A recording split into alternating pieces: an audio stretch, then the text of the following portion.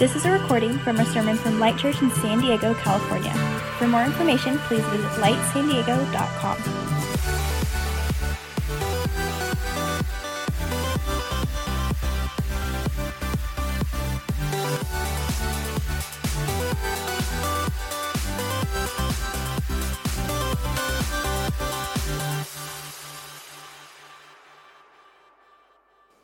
Well, if we have not met yet, my name is Benji, and part of the team here, and tonight I have the privilege of getting to talk to you guys about the Bible and what it has to say about rest, specifically about the practice and the concept of Sabbath. Now, Sabbath may feel like a distant term for you. It is very much a Jewish term, and the church kind of dabbles with it, and we talk about it sometimes, but if we're honest, we really don't know what to do with it. And so our goal over the next 3 weeks is to look at the scriptures and to really begin to unpack what was God's heart and intent behind giving us the gift of Sabbath, how it contradicts the narrative of our culture and our day, and how we can recapture the beauty and the essence of what Sabbath was always supposed to be. So we hope that you would just journey with us through that. So this week we're going to be looking at the very first mention of Sabbath in Scripture, which is in the first page of your Bible. Next week we're going to be talking about when Sabbath was given as a law, when Moses kind of shows up on the scene and the children of Israel brought out of slavery from Egypt, and they're given a reminder to rest. As a way to oppose their way of slavery. And then lastly, we're going to take a look at the New Testament. What does Jesus have to say about Sabbath? What does Sabbath mean for us? And so I'm really, really excited about this. So if you guys have a Bible, you can turn to Genesis chapter 1. We're going to read the last verse, and then we're going to read a few verses in chapter 2. Then we're going to dive in. So Genesis 1, verse 31 says, God saw all that he had made, and it was very good. And there was evening and there was morning the sixth day. Thus the heavens and the earth were completed in all their vast array. But the seventh day God had finished the work he had been doing. So on the seventh day he rested from all his work. Then God blessed the seventh day and made it holy, because on it he rested from all the work of creating that he had done. Let's pray. Father, we ask that the Sabbath, Lord Jesus, that rest, God, this foreign concept would become real in our lives. Lord, I ask that you would help us to recapture your heart in this regard. Lord, I pray that you would let the scriptures come alive to us tonight in Jesus' name. Amen. Amen. So I have a problem. Is that the message I'm teaching tonight is one that I have no mastery over whatsoever. This is not coming from a place of experience. This is not one of those that I would say, follow me as I follow Christ. This is something that I struggle with weekly, daily, is this concept of rest and Sabbath. And I think it's quite funny that although I knew I was preaching this months in advance, I would be preaching on this idea of Sabbath, I don't remember a time in my life I've ever been so busy. My family is moving this week. We're in the middle of packing boxes. I've spent the last 4 weekends in Los Angeles. We're in the middle of a remodel, amongst other things. I have 4 kids, enough said. So there is just, and amongst other things, there's just so much going on in my life right now that God in his wisdom would just say, why don't you just go ahead and take a minute and take a look at what I have to say about rest?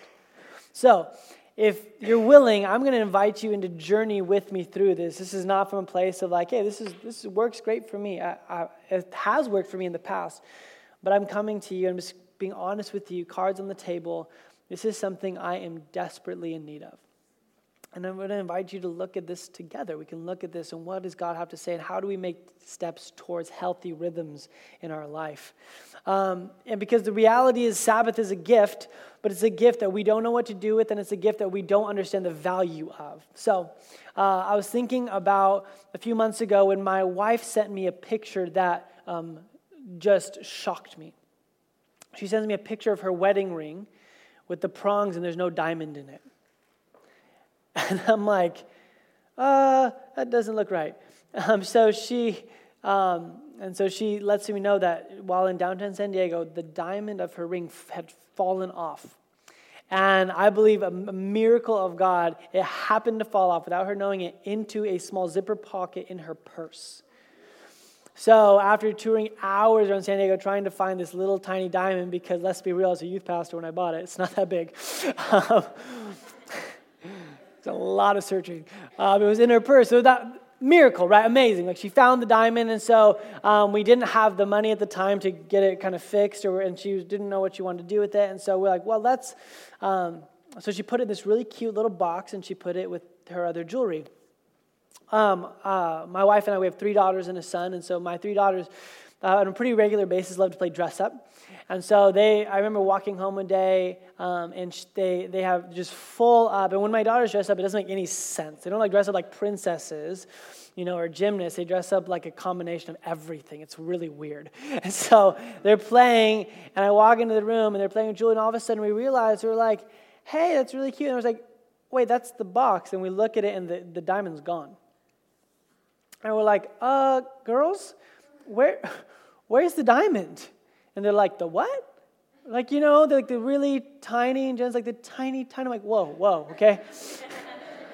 Isn't that tiny? Cut and clarity are awesome.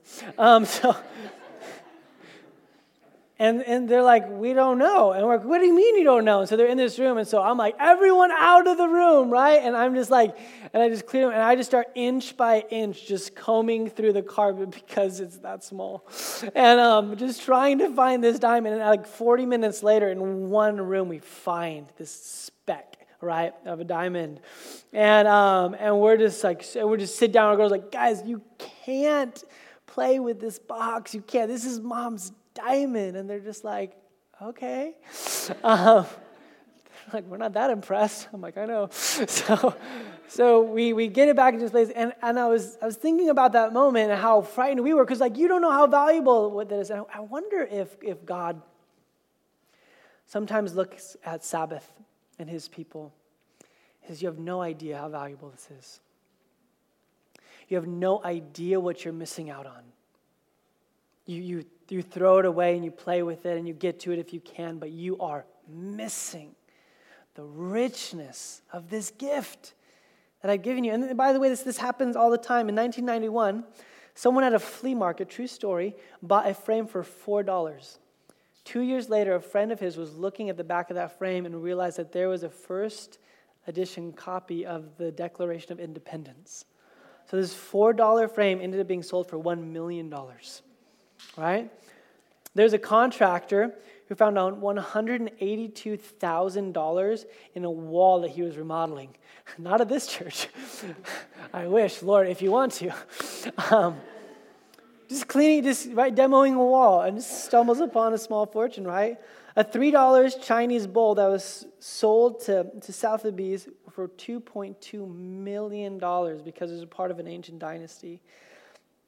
Famously, a California family who stumbled upon a can of old coins in the backyard ended up being valued at $10 million. There's all of these. We love those stories because we're like, that was there all along? What? You just you stumbled upon it. And I feel like that's a great analogy for Sabbath. It was there all along? This stuff is great. What an awesome idea, God, that you would actually have us rest. No idea how to do it. It's a great idea. And we want to discover the value of it. And that's really our goal tonight, because we're awful at it. Matter of fact, as I was studying for this week, I was reading CNN, and this article, and one of the top headlines comes up. And the headline reads this: South Koreans are working themselves to death. Can they get their lives back? And I went on to read about how the South Koreans have this word called rosa, which means death by overwork. And it tells story after story of people who are found dead after working 70 and 80 hours a week. And so the government in South Korea is literally legislating laws that you cannot work over a certain amount of hours. And if we're like, wow, that must be bad for them, we're not any different. Right? We praise and we worship busyness and productivity like as if it is the meaning of life, when truly it robs us of it.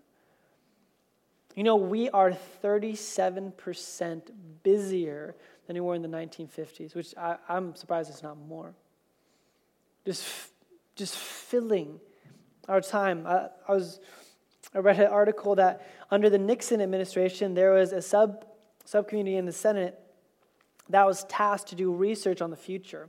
And their findings came up that by the year 1985, that Americans would only work 27 hours a week, 22 weeks a year.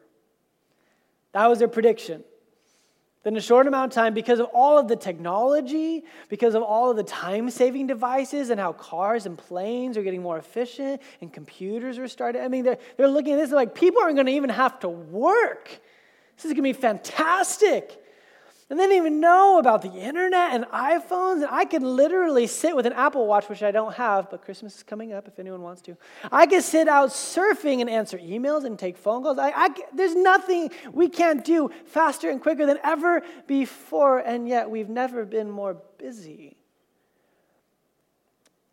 It's as if the problem is time, but the solution is not more time. You realize we've never had more time at our fingers than ever before, simply because of the technological era we live in. We've never been given more opportunity to have time, and yet we've never been busier. I'm under the curious suspicion that maybe the problem is not that we need more hours in the day or better technology or better systems. Maybe we just suck at resting. We just don't know how. We don't know how to stop.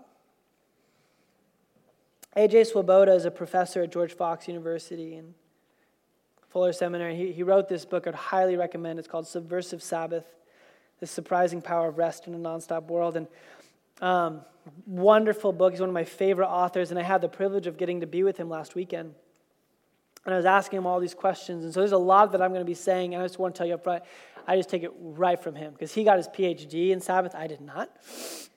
So I'm just going to give you just some things that I've taken away that have been life-changing for me. There's a couple of things that he said. He says, in a world of doing, gain, and producing, we have no use for a gift that invites us to stop. He quotes another philosopher from the 50s and saying, it is not a sign of health to be well-adjusted to a sick society. Come on. Yet, the church, maybe it's the worst at it, because we do it in the name of God. It's work to do.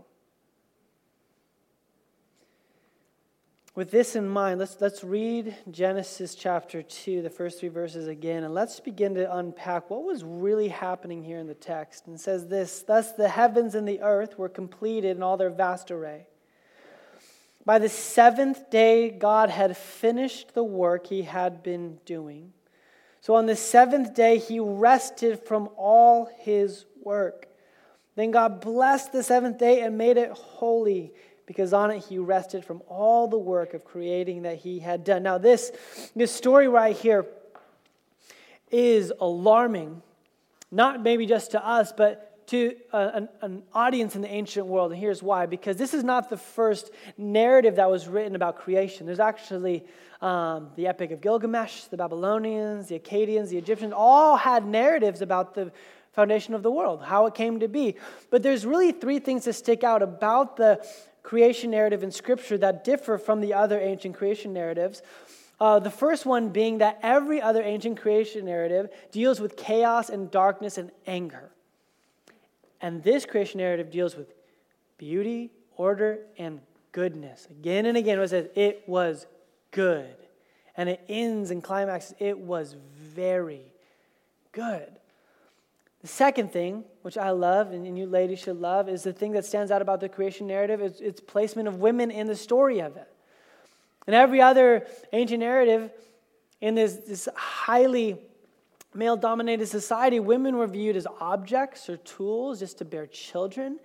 And in the Judeo-Christian creation narrative, women are not only presented in the story, it says that they, equal with man, were made in the image of God. This would have been shocking to its original audience.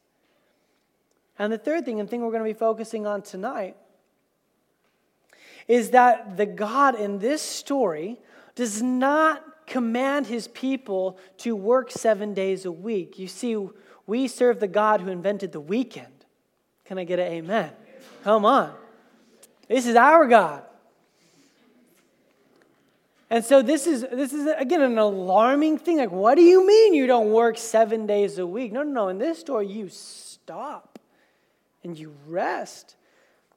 And also, what we find is that in every single one of these ancient mythological gods, what they find themselves at the end of the creation story, what they leave humanity with is with a temple. This is where I dwell amongst my people. But at the end of the creation narrative, you don't see a temple erected. You see a time set apart. It's weird. It's odd. What? Where's the temple? Where does God meet with people? But God is essentially walking with them. He's just dwelling with them. What he gives them is time, not a place. And then, again, this is alarming to them. Abraham Joshua Heschel, who's a Jewish rabbi, writes that the Sabbath is the architecture of time. It was the building of time put together. And this, in this moment, he looks at this period of time and he calls it holy. And this is a big deal for a couple of reasons. Number one is whenever you see the word holy, this means this is of God. This is a part of who God is. But beyond that, this is the first time the word holy is ever used in all of Scripture. And in hermeneutics, or the study of the Bible, whenever the word is used for the first time in a story, it's called the law of first mention. And it means it has special significance because every other time it's used throughout the rest of the Bible, you can refer back to this to understand its meaning. And so the very first time holy is ever mentioned is in regards to rest. Come on. This holiness looks like Sabbath. So when God is holy, it means he is not in a hurry. He is not chaotic or frantic. He is at rest. When he calls us to be holy, we can look at the Sabbath of what that means to be that. And so as we find this out, I was thinking about this idea of, in the culture, temples were holy, but for the Jews and for the Christians, time is holy. And before we lived in San Diego, when I met my wife, we served at a church in East LA, in a little town called El Monte. And it was very much in the inner city of LA. There was a lot of gang activity and prostitution. And at the same time, it's just this beautiful community of people finding Jesus in all sorts of really kind of hard places of their life. It was beautiful. But one of the interesting things that would happen is I was the youth pastor / janitor. And as a janitor, let me hang out with youth. But one of my jobs was I'd paint over the graffiti, which would happen pretty much every week. But what was interesting, I started talking to one of our security people who was an ex-gang member. His name was Tio Charles. And we were asking him, I'm like, why do they tag the youth building but not the sanctuary? And he's like, they don't know that's a church. I'm like, what do you mean? He's like, yeah, that doesn't look like a church. So that's why they tag it up. I'm like, so you're telling me that like gang members won't tag a church? And he's like, no. Why would you do that? God lives there. Good point.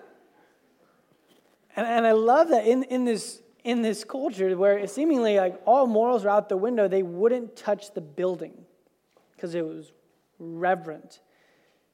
But they would go and vandalize the building next door. And I was thinking about us, and I was thinking about how funny it is, but I was also thinking like, well, if the place and the building is not holy, but time is holy, maybe our problem isn't vandalizing buildings. Maybe we've been vandalizing time. Maybe we have been defacing the gift of Sabbath. And we treat buildings with more reverence than the day that God gave us to just stop. We vandalize it with busyness and Netflix. And all sorts of other great things. We don't know what it means to stop. One of my most compelling things I've stumbled upon through this story is the reason we rest. This might seem elementary to you, is because God rested. You see, maybe one of the most amazing things about Scripture that tells us is that you were made in the image of God. We rest not because it was just a command. We rest not because we're religious. We rest because we are God image bearers. So when people look at us, when we look at people, when we rest, we are properly reflecting who God is. And what a better time. I mean, could we just think that maybe evangelism looks less like passing out tracts and more like you living in a restful rhythm? And the way that we would live, what people would look at and say, man, how do they have so much peace? How do they find time to stop when I can't seem to find that anywhere? And what we can do is point to, you know what? We rest because God rests. And He invites us into that gift with Him.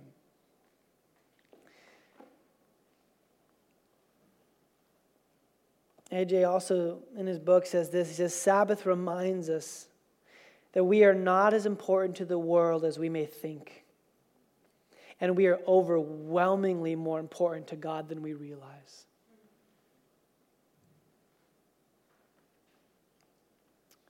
When I feel anxious, stressed,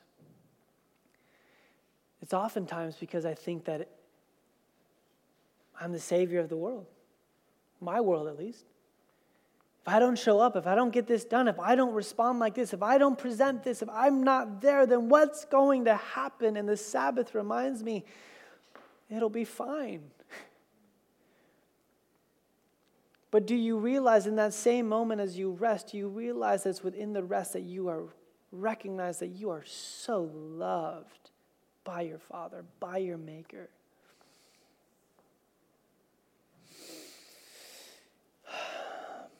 I love that humanity's first day, and maybe you realized this before, but it's always good to be reminded, the very first day of humanity's existence was the Sabbath.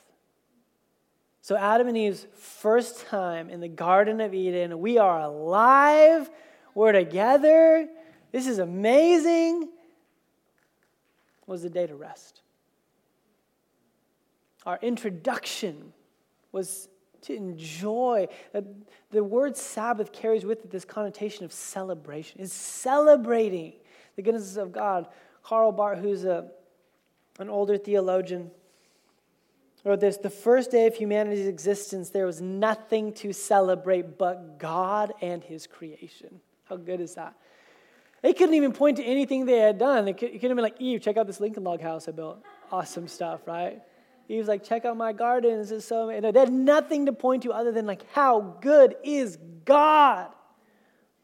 Do you see what He's made? Do you see how He loves us? And that was all that they had to do. And I believe that the Sabbath was never supposed to be anything but that in the first place. Just to stop and to see how good God is. You see, I believe that the Sabbath is the very first time we see a glimpse of the gospel. Because what the gospel is that God has done all of the work on the cross, and we have done nothing. We receive all the benefit of all of His work. This is what the gospel is. And Sabbath is our first taste of that. Wow, God, I get to enjoy all of this, and I haven't worked for single thing. And it doesn't mean that I don't ever enter into work. It doesn't mean that I get to join you in your work, in the redemptive, beautifying work of building creation. But he's saying it doesn't begin there. It begins with gift, with grace, with Sabbath, with rest. This is our starting point. And he also says that the Sabbath teaches us that we do not work to please God. Listen to this. Rather, we rest because God is already pleased with the work that he has accomplished in us. Oh, man. Jesus, thank you. Thank you, Lord. See, Jesus always got in trouble on the Sabbath. Always. Because it confused them the same way it confuses us. See, for them, the Sabbath was the focal point of their religion. But religion chokes out Sabbath because Sabbath is a gift, and religion doesn't know what to do with gift. It has to do with earning and work. And so Jesus would be walking around and healing people on the Sabbath, and they would just be like, "What are you doing?" And one of the times this happens in Mark chapter 2. They're walking through and they start picking grains, and the Pharisees are like, "You can't do that. It's the Sabbath." And I love Jesus' response to them in Mark 2, verses 27. He says, "Then he said to them, 'The Sabbath was made for man, not man for the Sabbath. So the Son of Man is Lord even of the Sabbath.'" I mean, he corrects them by saying, you don't get it.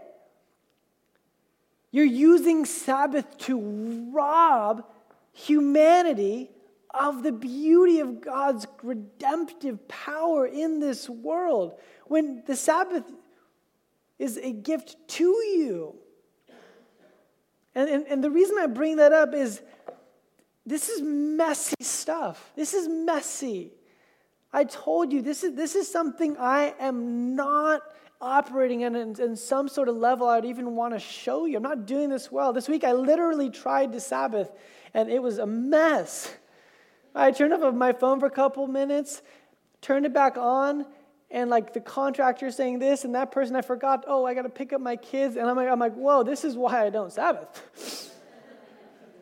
The rest of the day, I was so thrown off. I was impatient with my kids. I was short-tempered and irritable. And at the end of the day, I was like, that was a fail. And that was not Garden of Eden status right there. You guys, it's messy. But I'm convinced that there's a value in it that I've yet to untap.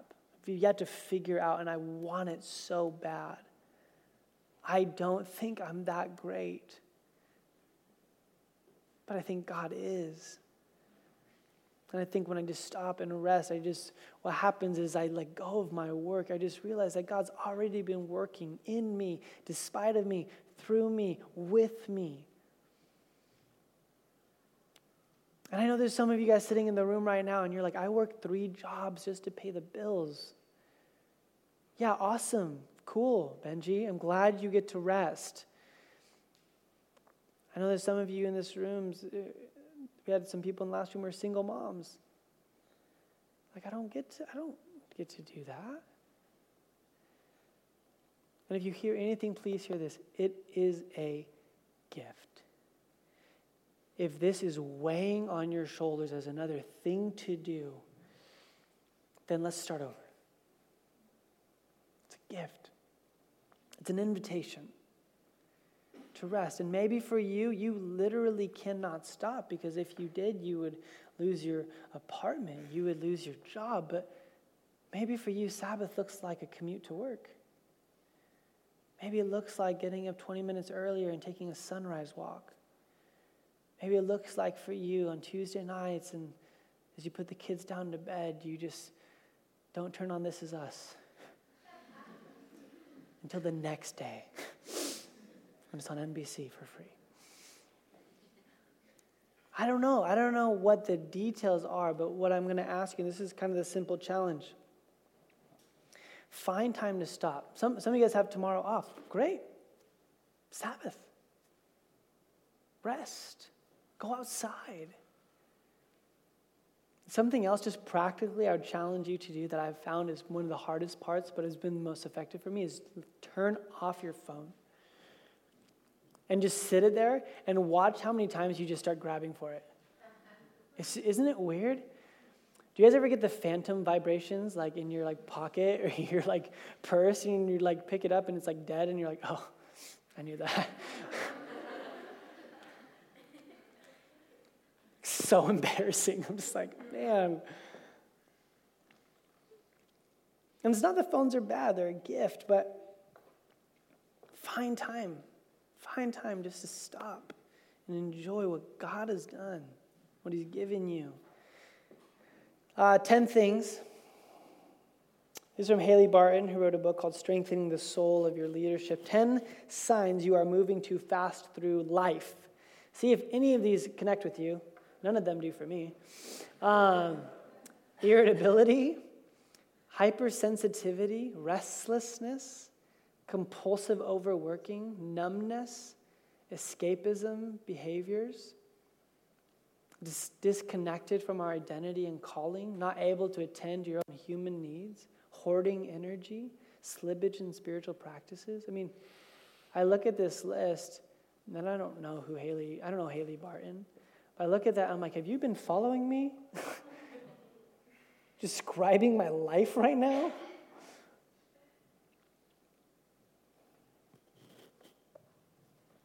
I need this so bad. I need it so bad. And I think our Father is okay with us taking step towards something. And you don't have to feel like all of a sudden you wake up and you're like, Friday night at sundown to Saturday night at sundown, no electricity. I mean, cool if you can, fantastic. I long to be there. I would love to have a 24-hour window. And with young children, there's part of me like, I don't know how this is going to work, but if you're with me, could we just take a step towards it this week? Just towards rest, towards Sabbath. And in the next couple weeks, let's take another step and another step. And when we begin to start looking like a church that looks like God, because we rest. I love that we're talking about this before holiday season and before travel and buying gifts and things getting busy and Christmas parties and eggnog. I love eggnog. Side note. But what do we enter the holidays differently? With a different rhythm? Pat, if you can come up here and just play. I'm going to invite us to do something because what better time to Sabbath than right now? I have all of you right here.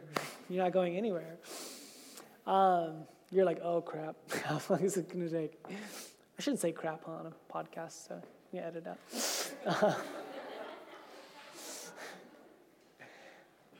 You're like, no one listens. It's okay. It's true.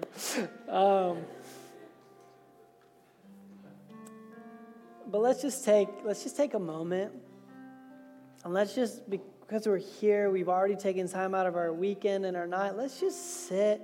I'll shut up, and let's just listen to God. Let's just rest. If you doze off, man, that's probably a sign that this is exactly what you need, right? I mean, no judgment there. But let's just rest. Let's Sabbath right now in this moment. Let's let it be holy. Let's let this time be holier than the brick and mortar around us. Amen. Let's let this moment be where God meets us.